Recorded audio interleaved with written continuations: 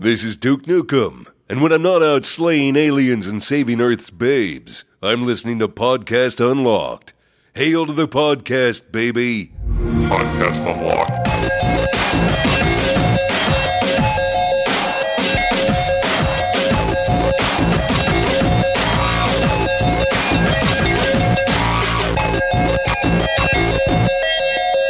What's happening, everybody? Welcome to Podcast Unlocked, the world's #1 Xbox podcast. Just got #1er this week. The world?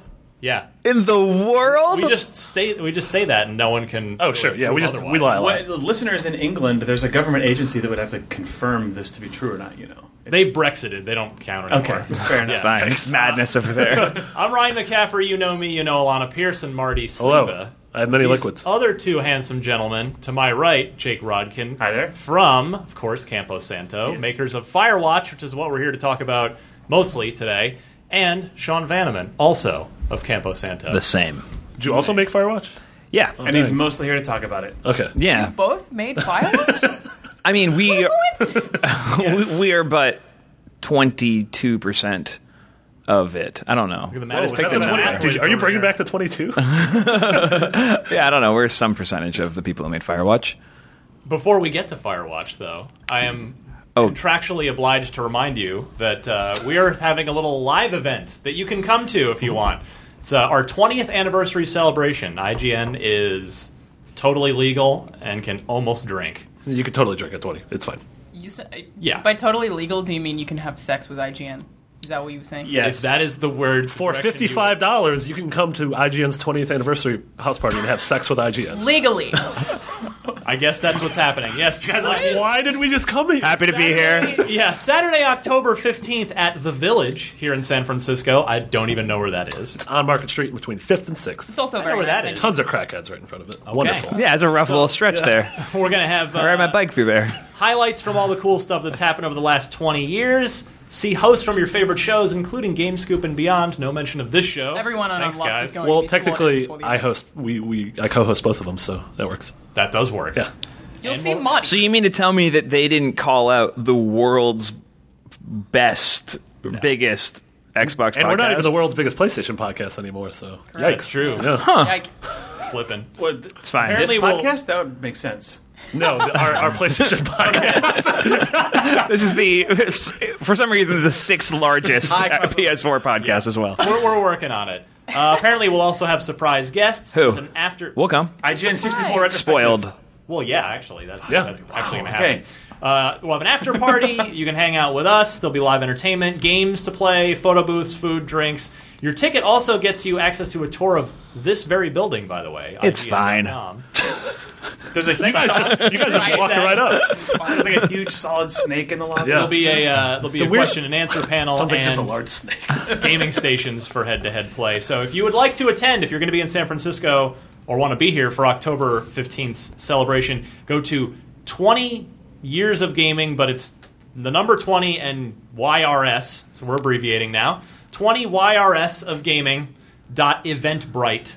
And Bright, of course, is not spelled properly. It is spelled B-R-I-T-E. I think the easiest That was way to do such it, a logic puzzle. if you just go to twitter.com/IGN, it's currently the pinned It's pinned. tweet. Thank you. That's the Nailed better it. way to go. So, seriously, we will be there. Come say hi. Come hang out. It'll be fun. Join us all.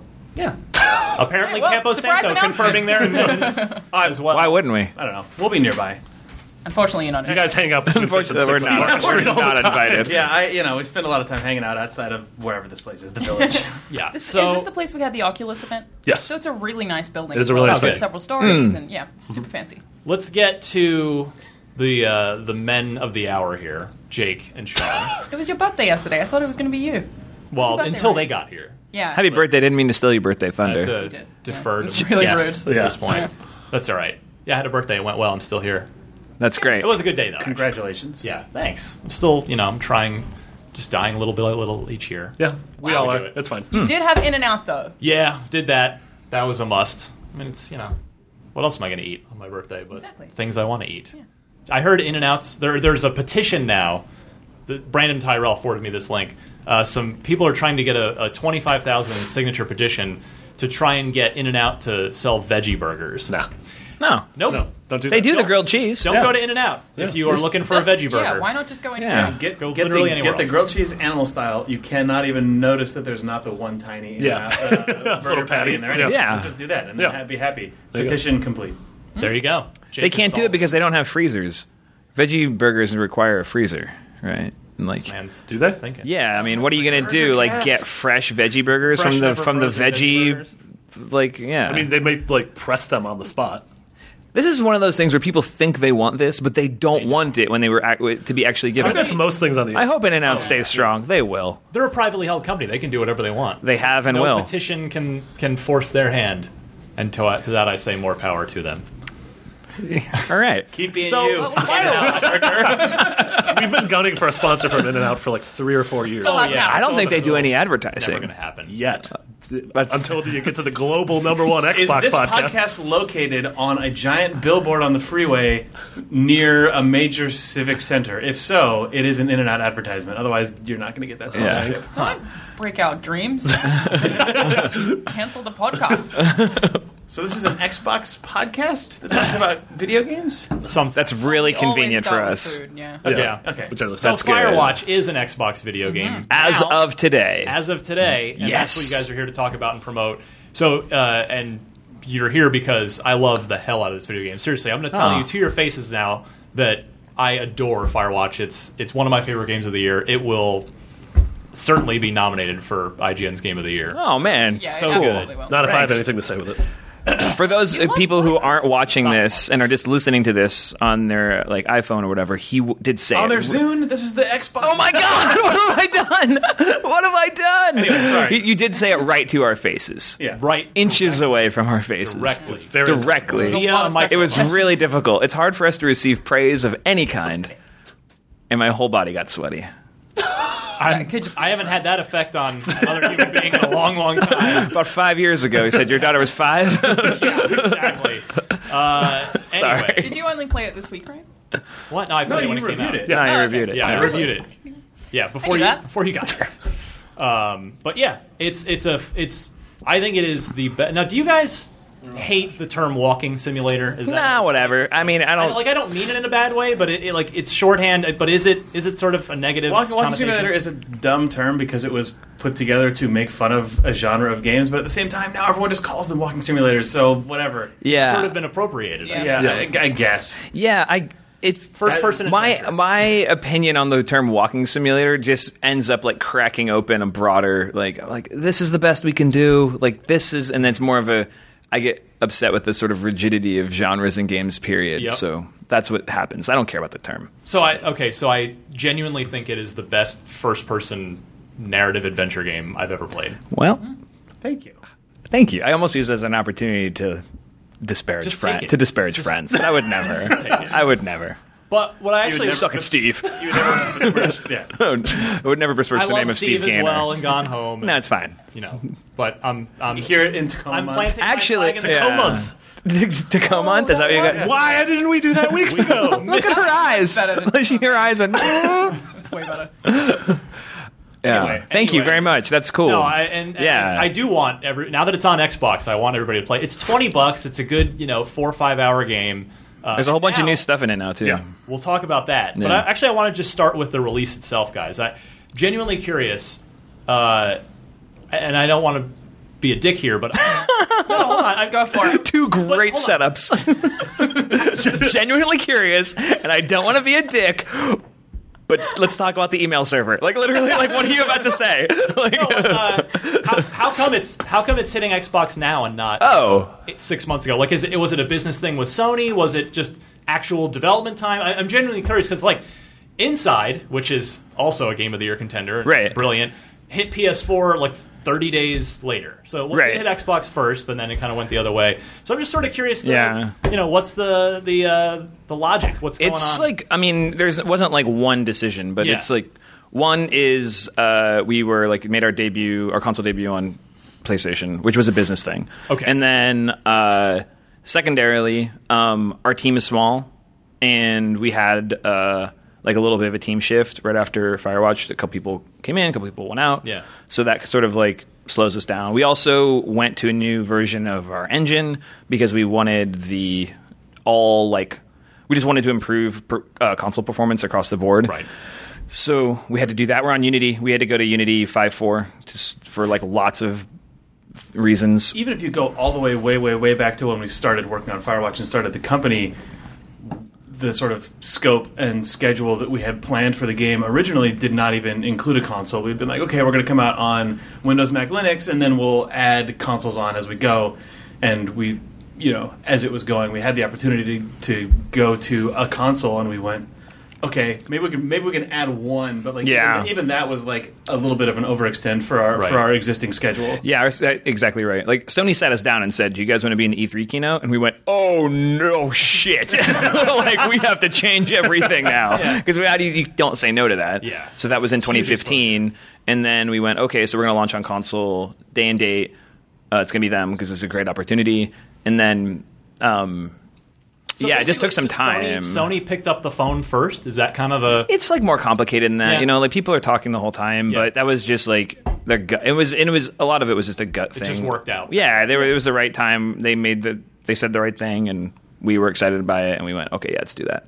But like we like both the consoles. We're like really, really stoked with the Xbox product. Like we're like. Think it's a definitive edition of the game, which we're excited about. And yeah, I think also we timed it out a lot with the engine upgrade too. The engine upgrade was kind of huge for us. Once we'd made the decision, like once it was February when the game was out, we said, okay, the first thing we thought about was like, okay, how do we get this to more people? How do we bring it to Xbox? Well, let's upgrade the engine right now and let's just bite that bullet, which is a pain. Like that was really gnarly. So, but Unity put out a good version of Unity and made console development easier, so we did that. Is there like a time period, like you release on PS4 and then they're like you have to wait at least this amount of time before you can release on Xbox One? I mean, any sort of like console exclusivity deal like that, you negotiate something usually. Okay. Yeah. So it's like it would be, I imagine, flexible or different for each dev. It's always different. Yeah. I mean, that's why Inside was 30 days. Yeah. Whereas The Witness was almost the reverse, the exact same time-ish. I mean, Witness came out 2 weeks ago. Witness came out a few weeks before us on PS4 and a couple weeks before us on Xbox One. And I mean, I think John Blow, he said this at a time when I would have never said it, but that's because John is John Blow, which is like, I gotta pick one anyway because I'm only me and I only have time, so this is how long it's going to take me anyway, so this is the deal that I signed. And there's some truth to that, I think. Like Like Firewatch fundamentally changed the nature of our entire company. Like we structured the entire company to basically be like all shoved into a burn bag and like deleted if Firewatch came out and was bad. You know what I mean? So like Firewatch came out and burn your social security card. Just like it was literally just like the scene in like a boiler room where there's just a phone cords on the ground. Whatever. I don't know. You know what I mean? You walk in, it's like FBI throws open the door and there's just phone cables. Like that's the way we had built the company, mostly for our own emotional like appetites of being able to handle pain. And then the game was a success. So then we went, okay, not just let's get to new consoles, but like let's support it for all customers, and we got to get these poor people who spent 2 years in this tiny office into a real size office. We want to take the show to PAX. We got to give people vacations. Like all that stuff plays in. And then it was like September 21st is the date, and that was the way it worked out. This was literally the soonest we could have done it, and I don't mean contractually. I mean literally like. Someone would have died. Yeah. Someone would have died. And even now, we got a couple guys on life support. Well, I mean, congrats on your release. That's awesome. Thank you. You did it. Absolutely. Oh, Jake and I didn't do anything. You did more than I did. Literally nothing. We did a lot of content stuff for the new. We did a lot of new content stuff. Yeah. But in terms of like the pain of putting out a new SKU, this was the first. Like we went through that in February, but I don't think he and I went through as much pain. We didn't go through that much pain. So Gabe McGill and Ben Burbank are the guys at Campo Santo who... Those are the guys on life support? Yeah. They're okay. But they they're seem okay. They're working on the Wii U version now, right? No, I think they're actually fixing Mac and Linux bugs. Now. They actually are, yeah. So there you go. Yeah. So the Mac is a weird platform right now. Xbox One version adds, and this is also being rolled into the other versions, a couple of new features, a couple of new modes. Big stuff. There's the ability to keep playing after you finish the narrative. I won't spoil anything, but you can. It's okay to spoil. Yeah, that's okay. It's actually there's well, I mean, our audience hasn't played the game yet. Okay. And if you do want to talk about spoilers, like 6 months ago we recorded a full spoiler cast in this room. Okay, cool. I'm not going to get into narrative spoilers, but just the way that the game is structured. Yeah. If you play it today on Xbox or any platform, by the time this episode's out, Firewatch now has a special features menu, and inside of that there is just a button that says free roam mode. Yeah, and it says complete Firewatch before you can play it, and then there's also the commentary. Yeah, and those special features are unlocked from the moment you download the game. Yeah, you can just see that they're in the commentary is the one I really want to focus on. Yeah, let's talk about that. I think it's fantastic. I mean, I love it in movies, and I feel like very few games do it. And but the way that you guys have particularly implemented it is just great. It's they're set up as sort of wilderness listening stations where, you'd be looking at... That sounds like Lost or something. Yeah. Where you're inside a geodesic dome, like juicing up, playing Motown hits on your record player. But you pick up the cassette, an actual cassette, because it's period appropriate for the game, and pop it into your cassette player with your headphones, and it's listening to you guys, the development team, or maybe one of your voice actors, everybody that you've got in there just talking about different aspects of the game. Yeah, there's a bunch of them, like 80 or 90 tapes or something like that. Yeah, there's some high number of tapes. We kind of went overboard. I mean, we have a podcast recording studio in our office because some of us do a podcast in there called Idle Thumbs every week, and it turns out if it's idlethumbs.net. It turns out if you have a recording studio in your office and you've got a bunch of developers on your team who are used to doing podcasts, it's very easy to just record a lot of content. So I think we have like 3 hours of audio commentary inside of this. And we made a game where we had to systemically implement like over 7,000 lines of dialogue. So it was like implement these 90 like audio tapes. Yeah, it was like, okay, like yawn easy. So we had a kind of a competitive advantage in terms of being able to do a really robust commentary mode. When it comes to commentary modes, well, I'm just saying we had a leg up. We had like it's like you said, like not a lot of people do it, but like like if you're making like the new Battlefield game. Like, how do you do that? You have to like build a system to integrate the content and the data. Firewatch was already a game where you are supposed to poke at things and hear audio. Yeah, you can like Firewatch. If you strip away all the art and everything, you're like a block moving through space, walking up to another block and clicking on it, and then a thing happens. So when did you guys record it? Like, how recent is all that stuff? Did it like this summer? Yeah, just over the course of summer. So since the game had come out. Oh yeah. It wasn't done like in February when you were crunching. No. The commentary mode kind of came about because Firewatch had just launched, and we were doing all sorts of various things on the team. One of the things I was doing was a lot of tech support, which is the inevitable secret trick of shipping a game is that you haven't actually shipped it for like another month afterwards because you're still answering support tickets and doing things. It was making me go a little stir crazy. So I just started modeling the little weird museum kiosks that you find and putting them in the game and said, maybe this would be a fun thing that we could do to pass the time. And then it turned into our summer project, and it got a little bit more ambitious over time. But it was born out of feeling like we're at the end of production. Everyone is really, really good at making Firewatch, but we can't make Firewatch anymore because we made it. And also we don't really want to be making Firewatch again. But like we can sort of... This is like another creative outlet. Yeah, just you can flex all the sort of technical and process muscles that we spent the entire development of Firewatch getting good at, but using it to just make a little bit of cool support content at the end of the game. And we knew it would be we knew it would be free. We knew that fans would like it. It was pretty low risk, because we talked about like, do we do more stuff inside of Firewatch? And then we were like, oh, that was like there was tension between wanting to make more video game, but not wanting to like take another creative stab at something. It just kind of was the right thing to make for the studio culture. And aside from the audio things, there are also the visual things. There's lots of visual things. That was like Jake built one, and then for people who don't have a complete sense of what we're talking about, when you decide to do the Firewatch audio tour, which you should do after you finish the game. Yeah. I mean, Yes.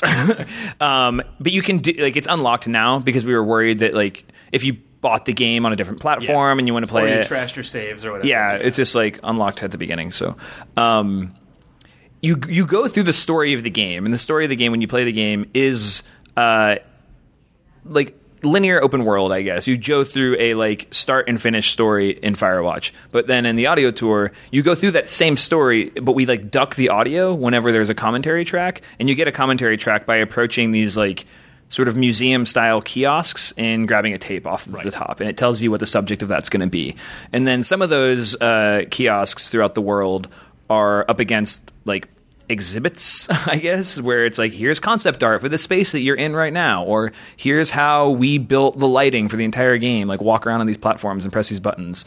And that was just, as Jake and mostly Jake had ideas, those things got built. Yeah, that was just how can I exploit all the things that we've built. My favorite little like Firewatch kiosk exhibit is one that shows you what a first-person video game player looks like in third person. Because a well-animated first-person game, you don't think about the horrible like puppet that is behind the camera. But if you've ever seen like there's video from Crysis that people have put up where you see like the guy crouch and their like head and neck just like smushed down into their legs, and like we have in a couple places in the audio tour, there's like just CRT televisions that are propped up on wood poles that are just shooting like a 6-foot radius around you, and then there's just a little play area of physics objects, so you can walk your character up and then just see the horrible, like, just Cronenbergian beast that the animator has to make to just make you, like, pick up a fire axe. Yeah. So that's there, and then you can grab the tape next to it and hear our gameplay programmer and our animator talk about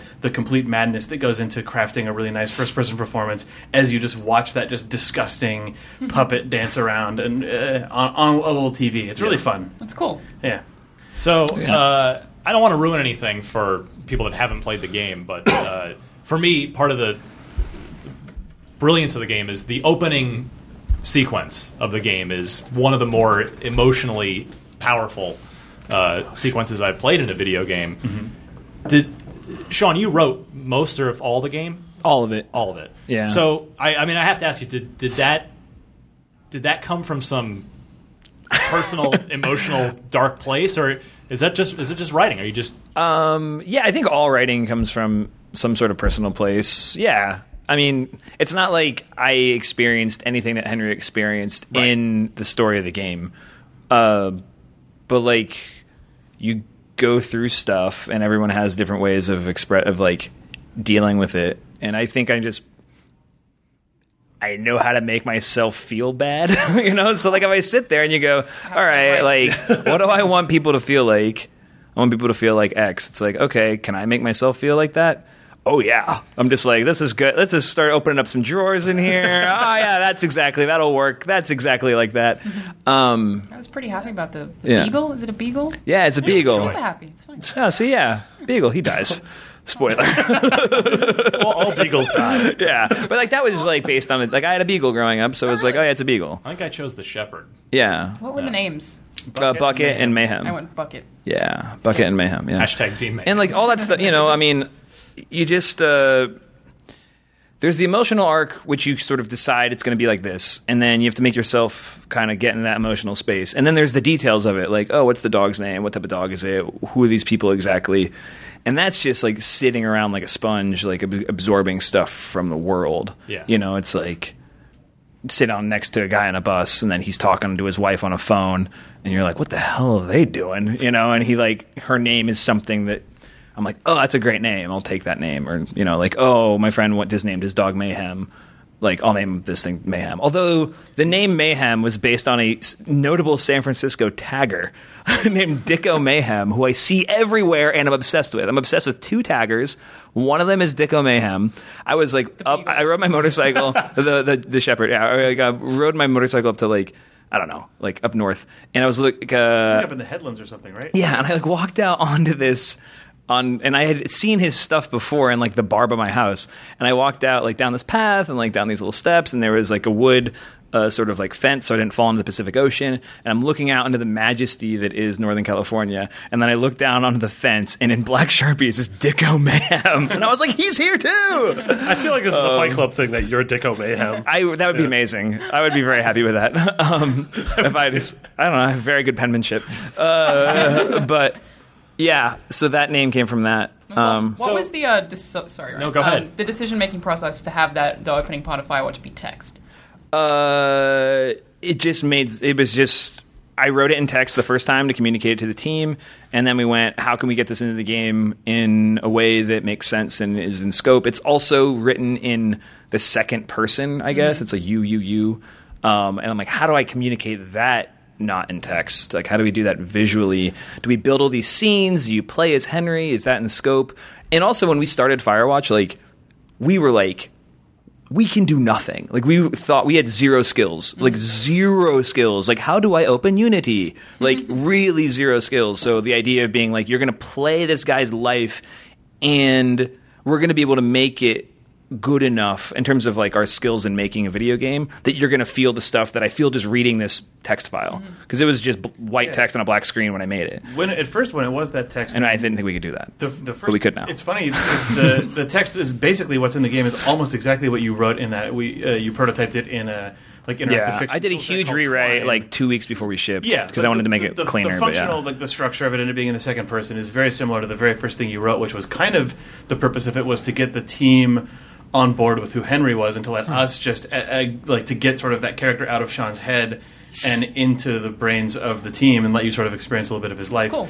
But yeah, I mean, we talked about like, do we rewrite it as first person and get Rich, the voice actor, be like, I saw Julia, and then we did a lot of tests like that actually. Does it make sense to narrate it like in the style of every video game? Don't we have a narrated like brief little video we made where we tried it and it was like Ollie comped something together at one point, but like that was bad. It feels less like you have ownership of it. And we also talked about like, do we animate like the opening of Up or something when you move into a house, like you see the shot from the moving van and you see the silhouette of a guy like hauling boxes and handing them to some woman, and it was like we realized that with this stuff it ended up being less is more, and like so if it worked effectively to tell you what he was like as a character, then it would work for I mean, I think we didn't want to lose that in translation, right? Like trying to make it 3D. We also played this game, The Yogg, like probably about 6 months before we started working on Firewatch, which is just a multiplayer choose your own adventure, and it's really great. Yep. And I was like, oh, okay, that works.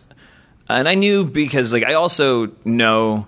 I mean, you have to know the skills of the people on your team, right? And like I just said, like I didn't know if we could make that in the Up way that Jake is saying, because I had just started working with our animator James and our programmer at the time Will. So I was like, I don't know if we can do this. I don't know if we have these like skills yet. I mean, then we ended up putting a helicopter in the game at one point, so who knows? Was it one of the first things you made? But I knew that we had Jake and Ollie, and like I'm like, okay, so this is working right now. Period. Like everyone who plays this feels something, and Jake and Ollie are going to make it look awesome because Ollie's a graphic designer and Jake's a graphic designer and UI guy. So it was like, well, let's just do the thing that we're good at. I know that we're good at. Like those are their guys. That's their strengths. Let's not muck with it too much. Yeah, don't worry about yeah. So you got to do that a lot. Yeah. So Sean, do you write a lot at home too? Or do you kind of write anywhere? I write. I mean, sometimes on the bus. Is there another game in your head right now? Oh yeah, for sure. Yeah, we're working on something else. Excellent. But you know what I do? This is something I started doing about halfway through Firewatch. Is that if you have to write all the time, you have to, otherwise you just get bad at it. Same as anything. But it's hard to sit down and go, I'm going to write 500 words a day. 500 words isn't very much. Or 1,000 words a day is like, when I'm really working, 1,000 words a day is like the standard. I just started journaling about a year ago. Mm-hmm. And I try to journal every day, even if it's just like a tiny little bit. Normally, once I get started, it ends up being about 1,000 words. And then it's in my own voice, and there's no pressure. And it's made me way happier and a way better writer. So I do try to write every day. But in terms of the work that we're doing on like a new game and the story stuff, I don't do that every day because that's really hard. You know, like I'm going to come like I don't sit around writing short stories because it's so hard. But like it's just so hard. Like I don't know, you know, you write like a 2,000 word short story and that'll take you a month. You know, I don't have the skill to go fast. Longer than that. Yeah. I mean, the script for Firewatch is over. It's like, I don't know, more than 1,000 screenplay pages, maybe 1,500 screenplay pages.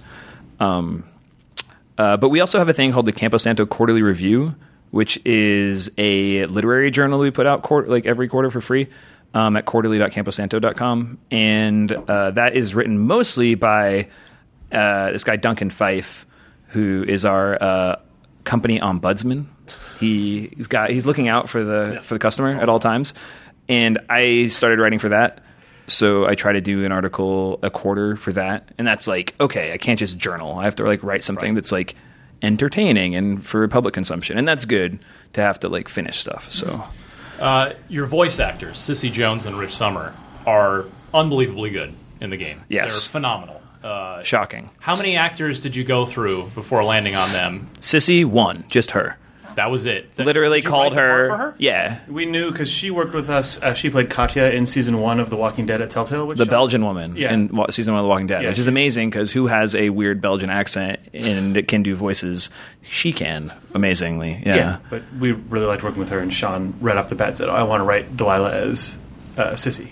I just wanted to be I just wanted one thing that wasn't a risk because it was it was right when we were moving into the office and everything, just getting started, December 2013. And it was I just want one thing I can count on, and I can definitely count on Cissy. She still sent us a read. She did a read of a sample script, but then, we played it just on the MacBook speakers in the empty office, and everyone just went, "Oh, it's already good." So that was really easy. And then with Rich, I mean, that was if you remember, that was dozens, 9 months. It was really rough. Yeah. To the point where this is... it takes so much faith, and I wouldn't... Had I been working on this game alone or with a team that wouldn't talk to me or something, if I was just in an office somewhere having this as my job, I would have messed this up so badly. Huh. But you put out a page, you put out some reads or some sides, you get 25 people, and then they all read it, and you go, these are all bad. Not just I don't like any of these, but these are all bad. They're not making me feel anything. And then you do it again. Now you have 50, and you're like, these are all bad. My God, it's the words. I wrote a bad thing. Okay, how do I write a good thing this time? Okay, I'll do it again with a new script, and then those are bad. And you're just we're guys, sorry. I think we're fucked. I don't know if I can swear on this, but I think this is bad. And then Rich did a read. We went to the point where you know what? If it's 5 figures to if it's an ungodly amount of money, if it's 10% of the budget to solve this problem, let's go get whoever. And ended up not being that. But we went, okay, who are some actors we can even have access to? Yeah. And Rich followed one of our employees on Twitter because they're big board game geeks. And then we started talking on Twitter, and then we got on the phone. He did some reads, and I was like, oh, thank God. Oh, my God, thank you. And it was just totally different and totally correct. Do you have... And so when you're finally getting that good feeling with Rich, do you have him read with Cissy to make sure? I didn't. I kind of knew. I didn't want him to. I want him to. I was like, you're good and you're good. And the two characters in the game, they don't have a relationship until you start the game. So I'm like, don't even interact until we start recording. The first time they talked to each other, I think, was in the VO session for... Hi, I'm here now. No, for the trailer. Oh, yeah, for the trailer. They did 10 lines together for a trailer. I thought they did that. They do that together. Yeah, the trailer. The test was... that was the stuff that wasn't used in the actual game. Yeah, that was written just for the trailer. Yeah, we just wrote a trailer. And then their first real session was when they get on the radio for the first time. I'm Henry. Hi, I'm Delilah. Because I've heard of cartoons, all the actors just never even... You come in, you record, you never see anyone. So they did record the whole game with them together? Yeah, they were both in home studios talking to me over Skype. So they were recording locally. And everything I've ever worked on before, it was like you were describing. We'd bring in an actor, we'd get through all their stuff. Yeah, I mean, all of The Walking Dead season 1 was that way. Huh. So I think Telltale does same room recording with actors now on projects. But when we were there, it was like... Yeah. It was like that episode of The Simpsons where Krusty the Clown rolls in and just reads his whole script and walks out. Yeah. So... Sean, it's way easier to record them at the same time. I'm sure. It's logistically a pain in the butt, but in terms of the directorial side so much easier. Yeah. They weren't in the same studio. They were each in their houses, which actually... But they could hear each other. They were acting together. It fit really well for Firewatch because in that game, those actors are never like locking eyes. They're never having a conversation where there's anything that you can... You never read anything on an actor's face and respond. You're only responding to their voice. So if you were in the same studio, I would have made them not look at each other. For sure. I would have been like this. You look that way and he'll look that way. Yeah. So, Sean, you've written 2 of the most emotionally impactful games of the last 5 years, in my Waltz opinion. Gromit Muzzled, Poker Night 2. Oh, you didn't write Poker Night 2. Sorry, Poker Night 1. Wow, Jake. I didn't write Poker Night 2. I'm referring to the first season of The Walking Dead. Okay. Poker Night 1's very emotional. Yeah, Not as emotional as Poker Night 2, though. See, That kills me, man. You're deflecting. You don't like. I'm learning about you. You don't like compliments. I didn't deflect. He did it. Yeah. Also, that was a deflect of a deflect. So what have you figured out about emotionally impactful video game writing that no one else seems to have figured out? Man, that's first off, I will say I really appreciate you asking hard, real questions, and I'll try to take the compliment. So thank you for that. Absolutely. I mean, video games have thousands of games I've played in my life, I can count the number on one hand that have actually made me feel something. And I think I got lucky twice in not so much. I mean, you have to you get a lucky opportunity, then you have to deliver. But the 2 situations I was in, I was incredibly fortunate to not have to fight the machine. So at Telltale, company was maybe a fifth of the size it is now when I was there, when Jake and I were there. Walking Dead had middling expectations internally, other than just be quality. Telltale was coming off of Jurassic Park, the game at that point. Yeah, doing the CSI stuff, and there was Sam and Max, but Walking Dead was the break. It was great because I got along with the guys who ran the company pretty well, and I could just kind of keep forcing it. And I was around great people. I mean, that room was Jake and I, Chuck Jordan, who's an incredible writer. Gary came in once we got rolling, plus the Telltale designers. And the room was small enough and we all knew each other well enough. I'd been there for 5 years that I was given the leeway to just go write a script and nobody would touch it. Also on Walking Dead, we flew down and met with Robert Kirkman really early and said, we don't want to tell the same story from the comics and the TV show. We want to do our own thing. And he just said, yeah, that sounds like exactly what I want out of this game. And that was really good. Hearing those words come out of the guy's mouth who created The Walking Dead. Yeah. It meant that, us and the executives in the room, marketing dudes, everyone on the project was okay, we're given the okay from the license holder to cut loose and do something weird and try to actually grow what The Walking Dead is, as opposed to you better have the Death Star and you better have Hoth because it says Star Wars. Don't invent your own new planet. That's JJ's job. You know, we got the Walking Dead version of it's okay to just go and do and just be free. And I wasn't fighting a big design team for my writing not syncing up with the mechanics or whatever. The team was small. So that was opportunity 1. And then I just tried to just write good. I just try to do as well as just write as possible. Do you have any kids? No. So because the relationship that comes across between I have a cat. Lee and Clem are she's Clem's awesome. pretty much a cat. It's sort of astounding as from a gamer who's used to no emotional impact in any games to see what develops. I mean, did you have? I mean, I thought a lot about having kids at the time. I just put myself in a spot where I went okay, I should probably start thinking about having kids. I was 27, 28. I was that's a thing that I could start thinking about, even though, whatever, I'm 32 now and don't have kids. So I thought about it a lot. And I just, but Lee's also not Clementine's father. Right. So I just thought about, and I have a good relationship with my little sister. Not that I'm her father, but I'm 4 years older than her. So, you just kind of put all that stuff together. And then I thought, okay, if I was responsible for an 8-year-old right now, what would that be like? And where would the friction of that be? Did you have the arc all ahead of time, or did? Yeah, we did. Like Jake and me and Chuck kind of knew where that was going to go. Actually, Gary Whitta also was involved with a little bit of that stuff. The very end of the season came out of Episode a lunch. 4 was Gary's. He wrote it, but I mean, way early on, we had like one meeting with Gary that I remember impacted some of the stuff at the end of the season. Yeah, that's true. But no, me and Sean and Chuck spent months locked up in this weird storage area that we were probably legally not allowed to work out of in Telltale's office. That was just like formaldehyde encrusted. It was just literally like insulation hanging out of the ceilings. And all the stamps that are like does not meet regulation. Anyway, we spent. It was really hot in there too because it was the summer in Marin.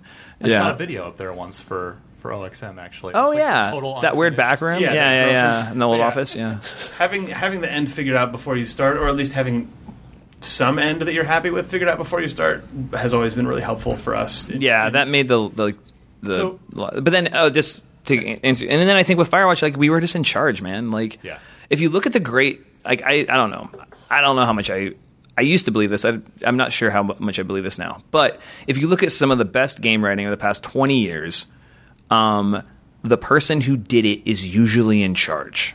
So it's whether it's Amy Hennig, whether it's Steve Gaynor, whether it's Tim Schafer, Ken Levine, like the games that get known for that stuff. Yeah, like, Mark Laidlaw. It's like you kind of creative leadership on the Portal games, like on I mean that was Kim Swift, but also Eric and Chet. Yeah. And I think that's just not the case on most AAA games. I can't, other than the people we just described. I'm sure we're leaving a bunch of people out. But like Neil Druckmann.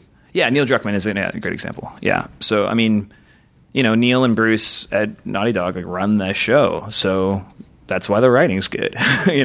Like there's probably you are being deprived so much good writing from great writers who are working at places that just aren't in charge. Like, from my understanding, a lot of it can be someone will write something and then they'll submit it and they'll be like, no, you can't do this, and then they have to scrap it, and that happens over and over and over again. I think a lot of the time it's an order of operations issue as well, where you have a game that's designed and has a vertical slice built, and then they're like, okay, fit a story get that script into this thing that we already have, whereas, and it seems like that process is really hard to fight unless you've got someone who's really into writing and story, who's right up at the top, and who can, from the very beginning, be sort of nurturing that and making sure that the story responds to the writing and not just, or that the game design responds to the writing and not just the writing having to respond to the game. And I feel like design. it's almost a miracle when you get good writing out of someone who isn't at the Walt Williams Spec Ops script. Walt Williams, exactly. It's a great example. Wasn't torn apart and became. I mean, but also if you look at the production of that game, it was made in the Czech Republic. Walt just went there, so you're far away from the mothership. Nobody's paying attention to you. That game took a while to make and things like that, and it was able to just be like, you know what, close the door and let's just do this the right way. And that's sometimes what just has to happen. I mean. And the thing that kind of kills me is when you look at especially franchise games that are ostensibly about the franchise character and the story. I'm imagining some without describing them. Those are games, especially that have been around. Maybe say a franchise has been around for 10 or 15 years now. So there's this people think you have to give people what they expect. But I think when you are dealing with a large franchise that already has projected units sold before anyone writes one line of code, that's actually the opportunity to shift the creative power structure around, put people on a reasonable schedule, a type of reasonable schedule, and say, look, do something risky with the creative and the writing. Because that's what Halo needs. We talked about it after Halo 5. That's exactly what Halo needs. Because it's still going to hit it, it's still going to hit that number because people are going to sit down to play Halo because it feels like Halo and it looks like Halo. Right. And the biggest risk in that case is that there's one bullet point in the negatives column of a review that says campaign story not quite as good. Yeah, but we already know that's going to happen if you don't put it if you don't make it a priority. So it's weird. I mean, and games are also really hard to make. There's Naughty Dog's not a huge studio, which is why I think that their games are as high quality as they are. But when you have 400 people working on a game and it's all in the service of this nuanced emotional tale, it's like, really tough. I think that might be I'm been lucky enough to be doing games media for almost 14 years, and that might be the number one thing that I've taken away from at least being able to get close to game creators, to observe them in their natural habitat, is that making games is harder than I think anyone who plays games even realizes. Yeah, I mean, I think about it a lot because, after Firewatch, I've just been talking to people in other businesses like film and TV, and I go, man, like, I could write a screenplay. Like, it's 120. It's hard to write anything good, but like 120 pages, and then I don't have to secretly build a piece of software on top of it. I mean, the software industry sucks. Like, it's a really hard industry, period. If you're making like a messaging app on your phone to like making a game, and then having to also do all the sort of creative things that you're needed to communicate any sort of feeling, it's really, really, really, really hard. It's also like magic when it works, though, so you keep doing it. But yeah, making games is because it just always wants to be broken. It never wants to work. Like, at one point, a movie just wants to move forward. Like the film wants to go through the projector. Like, light and physics continue to work the way they work. Yeah, and then a game is just like, I can stop at any second. Like, I'm waiting for one thing to be out of place. I think especially as technology has gotten better and you get further and further from what's inside of a computer, games just, I mean, even as a person who makes games feel more like TV or like a movie. And this is an analogy that we use, or that I use in my brain a lot. But what a game really is basically just a spreadsheet that has been convinced to like sing and dance for you in the most outrageous way possible. Yeah. Like deep inside, that is still the way that it works. It's I don't know. I don't think about it when I'm actually playing someone else's game, but whenever I'm making a game, all I think about is that it is not actually a game, and that it's just series of numbers. Horrible, just bundles of just absolutely nothing. You're Neo. You're just seeing the Matrix at that point. Yeah, it's not, though, because it still just looks like a guy with like a bump map on and stuff. But what? The tools are getting way better, though. Like, we're messing around in like the newest version of Unity on stuff, and like, yeah, it's like, okay, wow, this is even better than it was 2 years ago. When did you guys know that you were onto something special with Walking Dead? Was it episode 3? Really? Yeah. I'm curious. Oh, yeah. Episode 1 was like, okay, that felt like a Telltale game. Cool. Episode 2 was really hard to make. Episode 2s were always really hard to make when we were there. It was just, you put so much time and energy into building your episode 1 and getting your foundation built that then it's like 2's like, hey guys, like, oh god, like you're here. We have to make you now. Yeah. And how many weeks do we have to make you? And then by 3 was also hard because we had a completely different script and we'd started production on a different script. I hadn't written it. And I had also done a really bad job of overseeing it. And then the moment we sat down and go, oh yeah, let's look at episode 3, we went, oh no, and we had to we scrapped all of it and had to start over. But then by the time we got to the end of episode 3, I was like, oh, there's like, I felt like I was like punching my weight. I was like, all right, like there's some good stuff in here.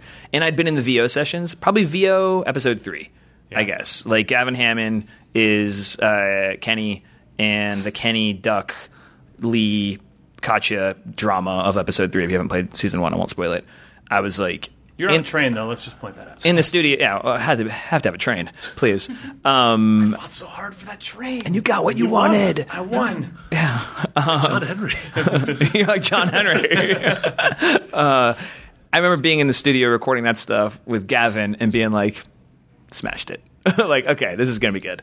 And then, because I could also look back at episodes 1 and 2, and episode 1 was good, and then episode 2, I think technically, from a technical execution, like place and the amount of stuff you do in that was so much better. Just the concept behind 2 was really cool. Yeah. And I went, okay, those 2 things are going to come. Like, now I get to make a game for a team that knows how to make a Walking Dead game. So sweet. If you knew at episode 3, that means you kind of knew the people we were gonna get hit with episode 5. Were you surprised at the public's reaction, or was it exactly kind of what you were? 5?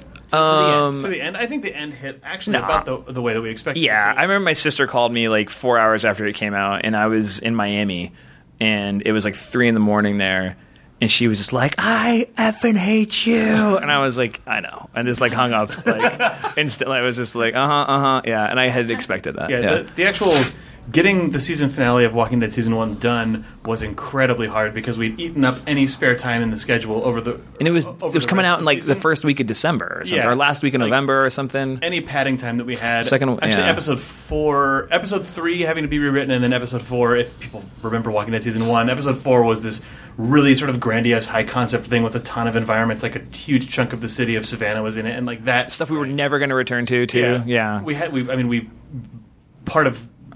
Episode 5 was like, okay, I guess we're just going to have to backtrack through these environments because we don't have the time left in the schedule to build anything new. So, and you were at the end of the year then, so it's like we can't put this episode out in January. It's like, oh yeah. Anyway, so the technical part of it was really stressful, but I think, and also just sort of shushing ourselves, if I remember correctly, because we were like, we got to do ambitious, crazy stuff. Then we're like, oh no, we already know the ending. Right. The ending. So we did the opposite actually, which was like just put 2 guys in a chair. Yeah. Like, that's a big scene of that game, and then, like, okay, let's put 2 people in a locked room at the end, It was like, let's put 2 people here, let's put 2 people there. And, like, at the end of the day, like, that's the best stuff to work on and to write. Like, writing interactive dialogue between 2 people who are just sitting in chairs looking at each other, if you can get away with it, and you can never get away with it because it has to be fun to play. Right. But in that moment, it's what the game needed. It was, like, really satisfying. So, but again, you've made 4 episodes. Yeah, you've made 4 episodes, so you know what people are good at. You're just like, okay, don't do the thing. Like, remember in episode 2 where we tried to do X? Like, don't do that again because we weren't good at that. Yeah. So did you ever contemplate, because you left before season 2. Yeah. Did you ever think about a season? Did they ask you to do season 2? Yeah, we worked a little bit on season 2 at the beginning. Okay. Like we had, like, that was we hadn't left yet, and we had kicked around some ideas. We were part of, like, the story. We were in the room at the very beginning. Yep. We didn't write any of it. I guess I did like half a draft on that first episode, but it wasn't anything to be proud of. When we were leaving, I mean, we knew, and we worked it out with people at Telltale. When we were leaving, it would, like, the reins had already been passed to the season 2 leads before we left, and we were just 2 guys in the writers' room for the You were here for, we did a weird, like, Game of the Year event here. I liked that. It was like a science fair. Yeah. And with all the nominees, and you guys came. And I remember you and I was talking, that was the first time I actually met you face to face and got to thank you for how great Walking Dead Season 1 was.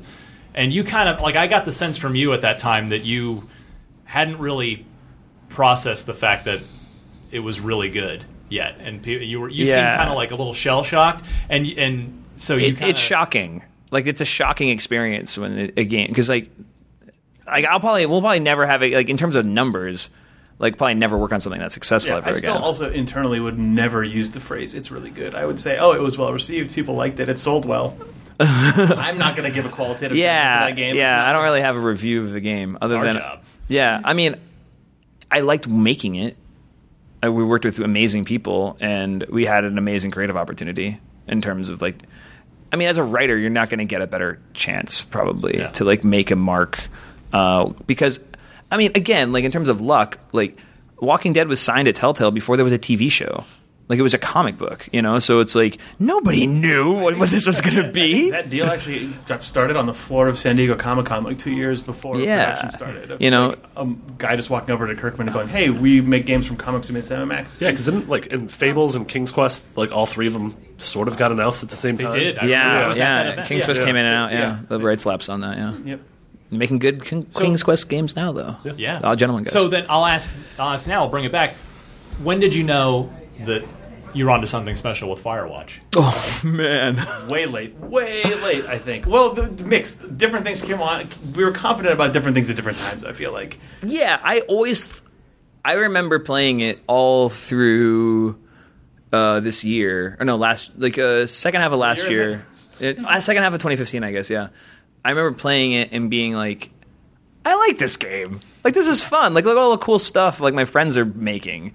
I enjoyed it for, like, not the story stuff and character stuff that I was working on, but it was fun to just, like, walk around and be in a space and not feel like the writing had to do all the lifting all the time. Right. Like with a Telltale game, if there's not story happening, there's, like, you're kind of just walking to the next place for there to be story, or, like, there's just always story happening because that's what makes a good Telltale game. And, like, it was cool to be able to be like, oh man, like, there's just an amazing spot that, like, Jane and Jake made and Ollie made over here oh, I wonder if I can put something cool here. So also the discovery of there doesn't need to be something cool because you can just walk out and see a neat space and like wander through the like leaves. Like that stuff, we'd never made a game that had that in it before. We were also spending, like, by the time we made The Walking Dead, Jake had been at Telltale almost 7 years, and I'd been there, I guess by the time we started, it was like 6 and 4 maybe, or something like that.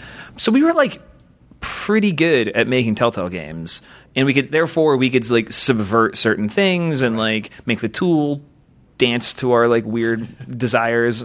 But, like, with Firewatch, it was way more of a journey of experience of just, like, oh, I'm learning every day how to like do the sorts of things I think this game could do. Oh, now that I do this, wouldn't it be cool if I could do that? You know, that sort of thing. I think the place though that we never had a chance to be like, is this going to be a success? With Firewatch at GDC 2015. Is that when we did the event? The event, yeah. We had talked about maybe going to PAX that year to go to PAX East, and we realized, for the cost of flying the whole team to Boston and building a booth, blah, blah, blah, blah, blah, we could rent a little space in San Francisco right next to the Game Developers Conference and go nuts. So we built, we had tree guys. We had, tree guys come in and put in, multiple dozens of trees. And in a warehouse. In a warehouse, and theatrical lighting guys lit it like a night forest place, and the guy who paid for our game brought a smell machine that he was really excited about called the AccuScent HD that was blasting pines. It's a great smell machine. Anyway. Highly recommend the AccuScent. we also... The AccuScent's a good product. It's a great... It's a premium product, though. It's like $150.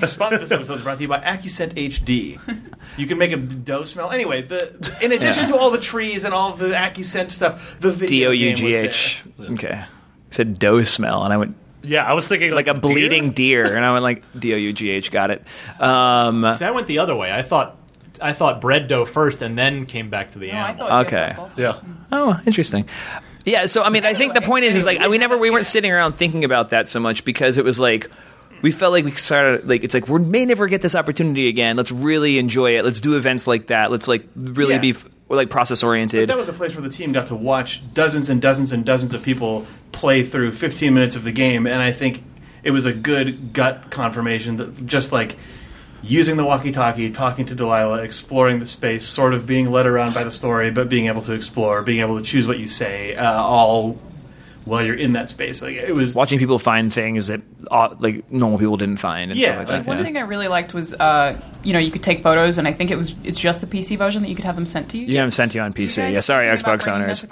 It's because I love that. We thought about it, and we've talked to both consoles, and it's just like too hard. Yeah, it's just.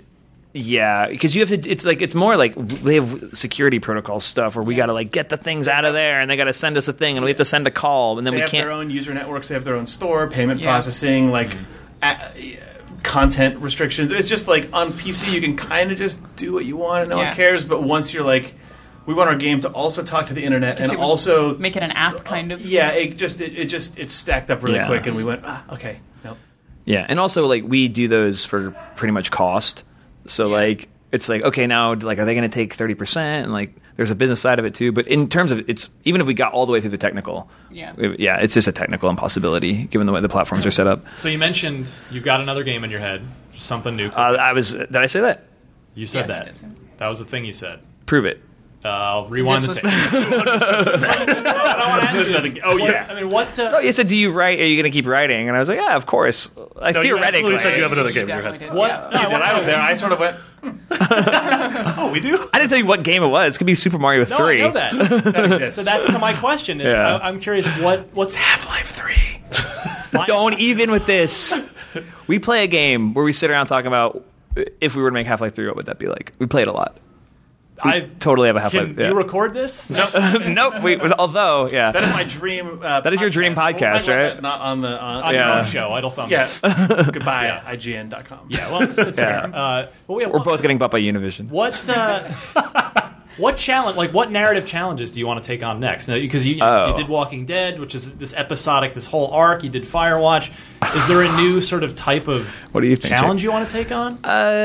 What's on the other side of the Declaration of Independence? Nailed it. I don't know. I don't know. I don't think that way. I think.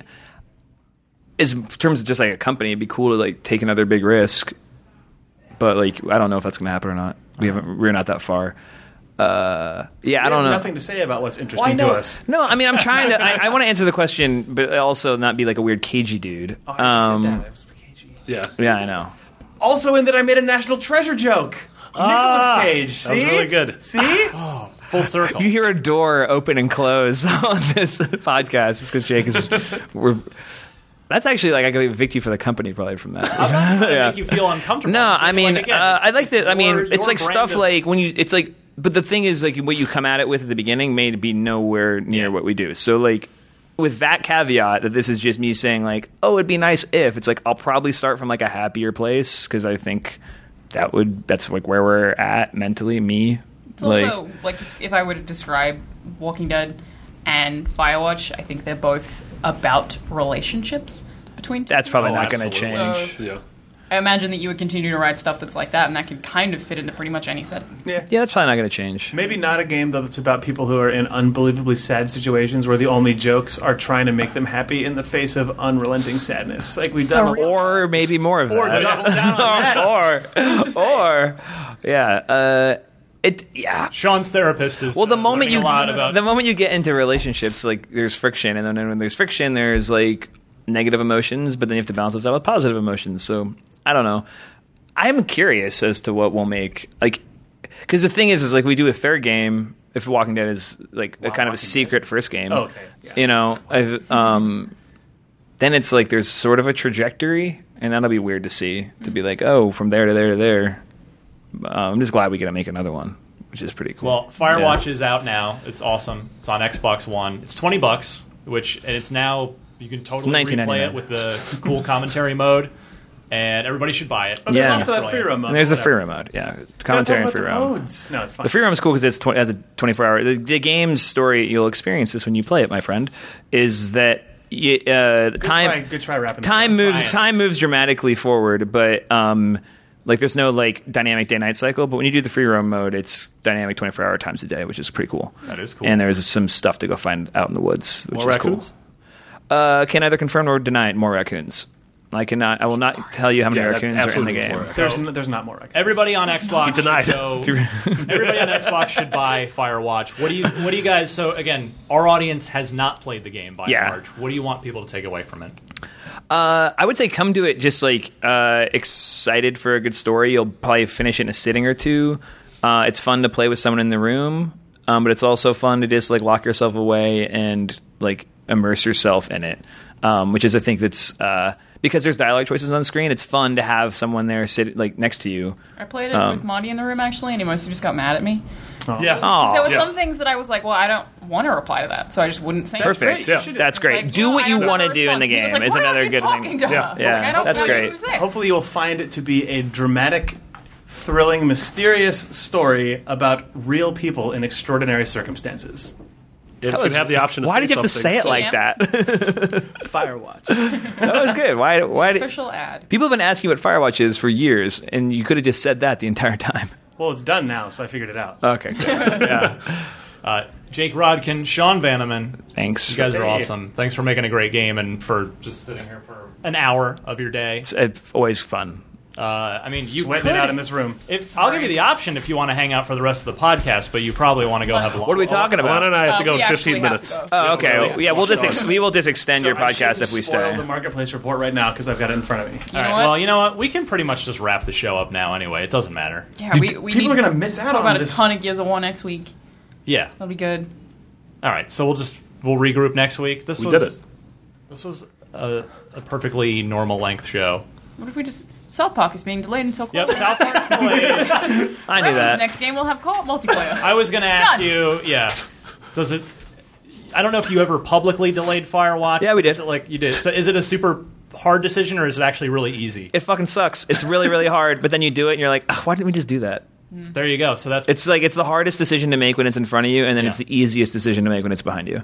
And then the game comes out and people like it, and it's not a piece of crap. So like everyone wins. I think that Probably Miyamoto people don't quote. remember it. That Miyamoto quote is the truest Yeah. of all of just whatever it is. Yeah, it's like trite by this time, but it's absolutely true. Yeah, a what? bad game's bad forever, but a delayed game Yeah. is whatever. Two in the hand and one in Nail the it. bush. Yeah, just Don't say no. What? if you.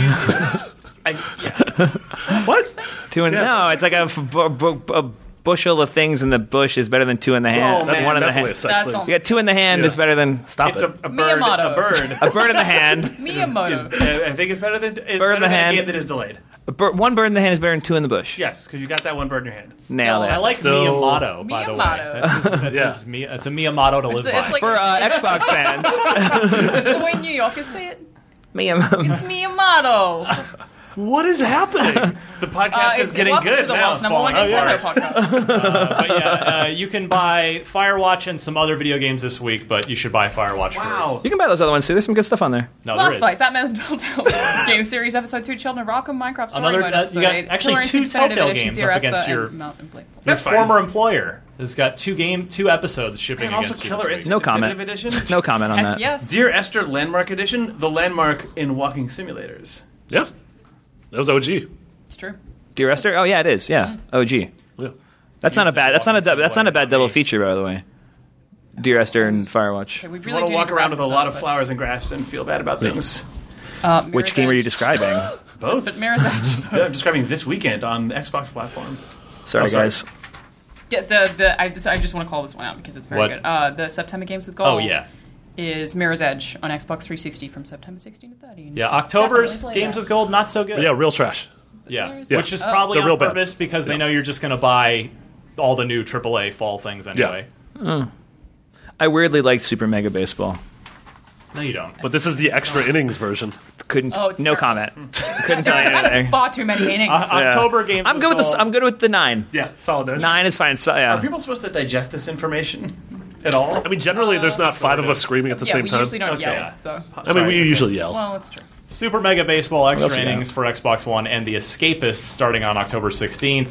And then on 360, you've got MX vs. ATV Reflex the first half of the month, and I Am Alive the second half of the month. I'm Alive is not a good game. The I had concept to is review that great. back in the day. Yeah, Is Never it a horror quite, game? never quite. a little bit. It's like a an apocalypse, like surviving a crumbling Chicago city. Yeah. earthquake thing. Yeah. Anyway. Sounds familiar. We'll wrap it up there. Jake, thank you so much. That was you. a blast. Firewatch is great. Everybody should buy it. Sean Bannerman, thank you. Thank you. And we'll be back usual time next week. Cool. Thanks See you guys then. Bye. See you did it, next. guys. See you next week. We're permanent hosts now. Oh, cool. Do we get the host title thumbs down? Yeah, it was podcast. Fine, yeah.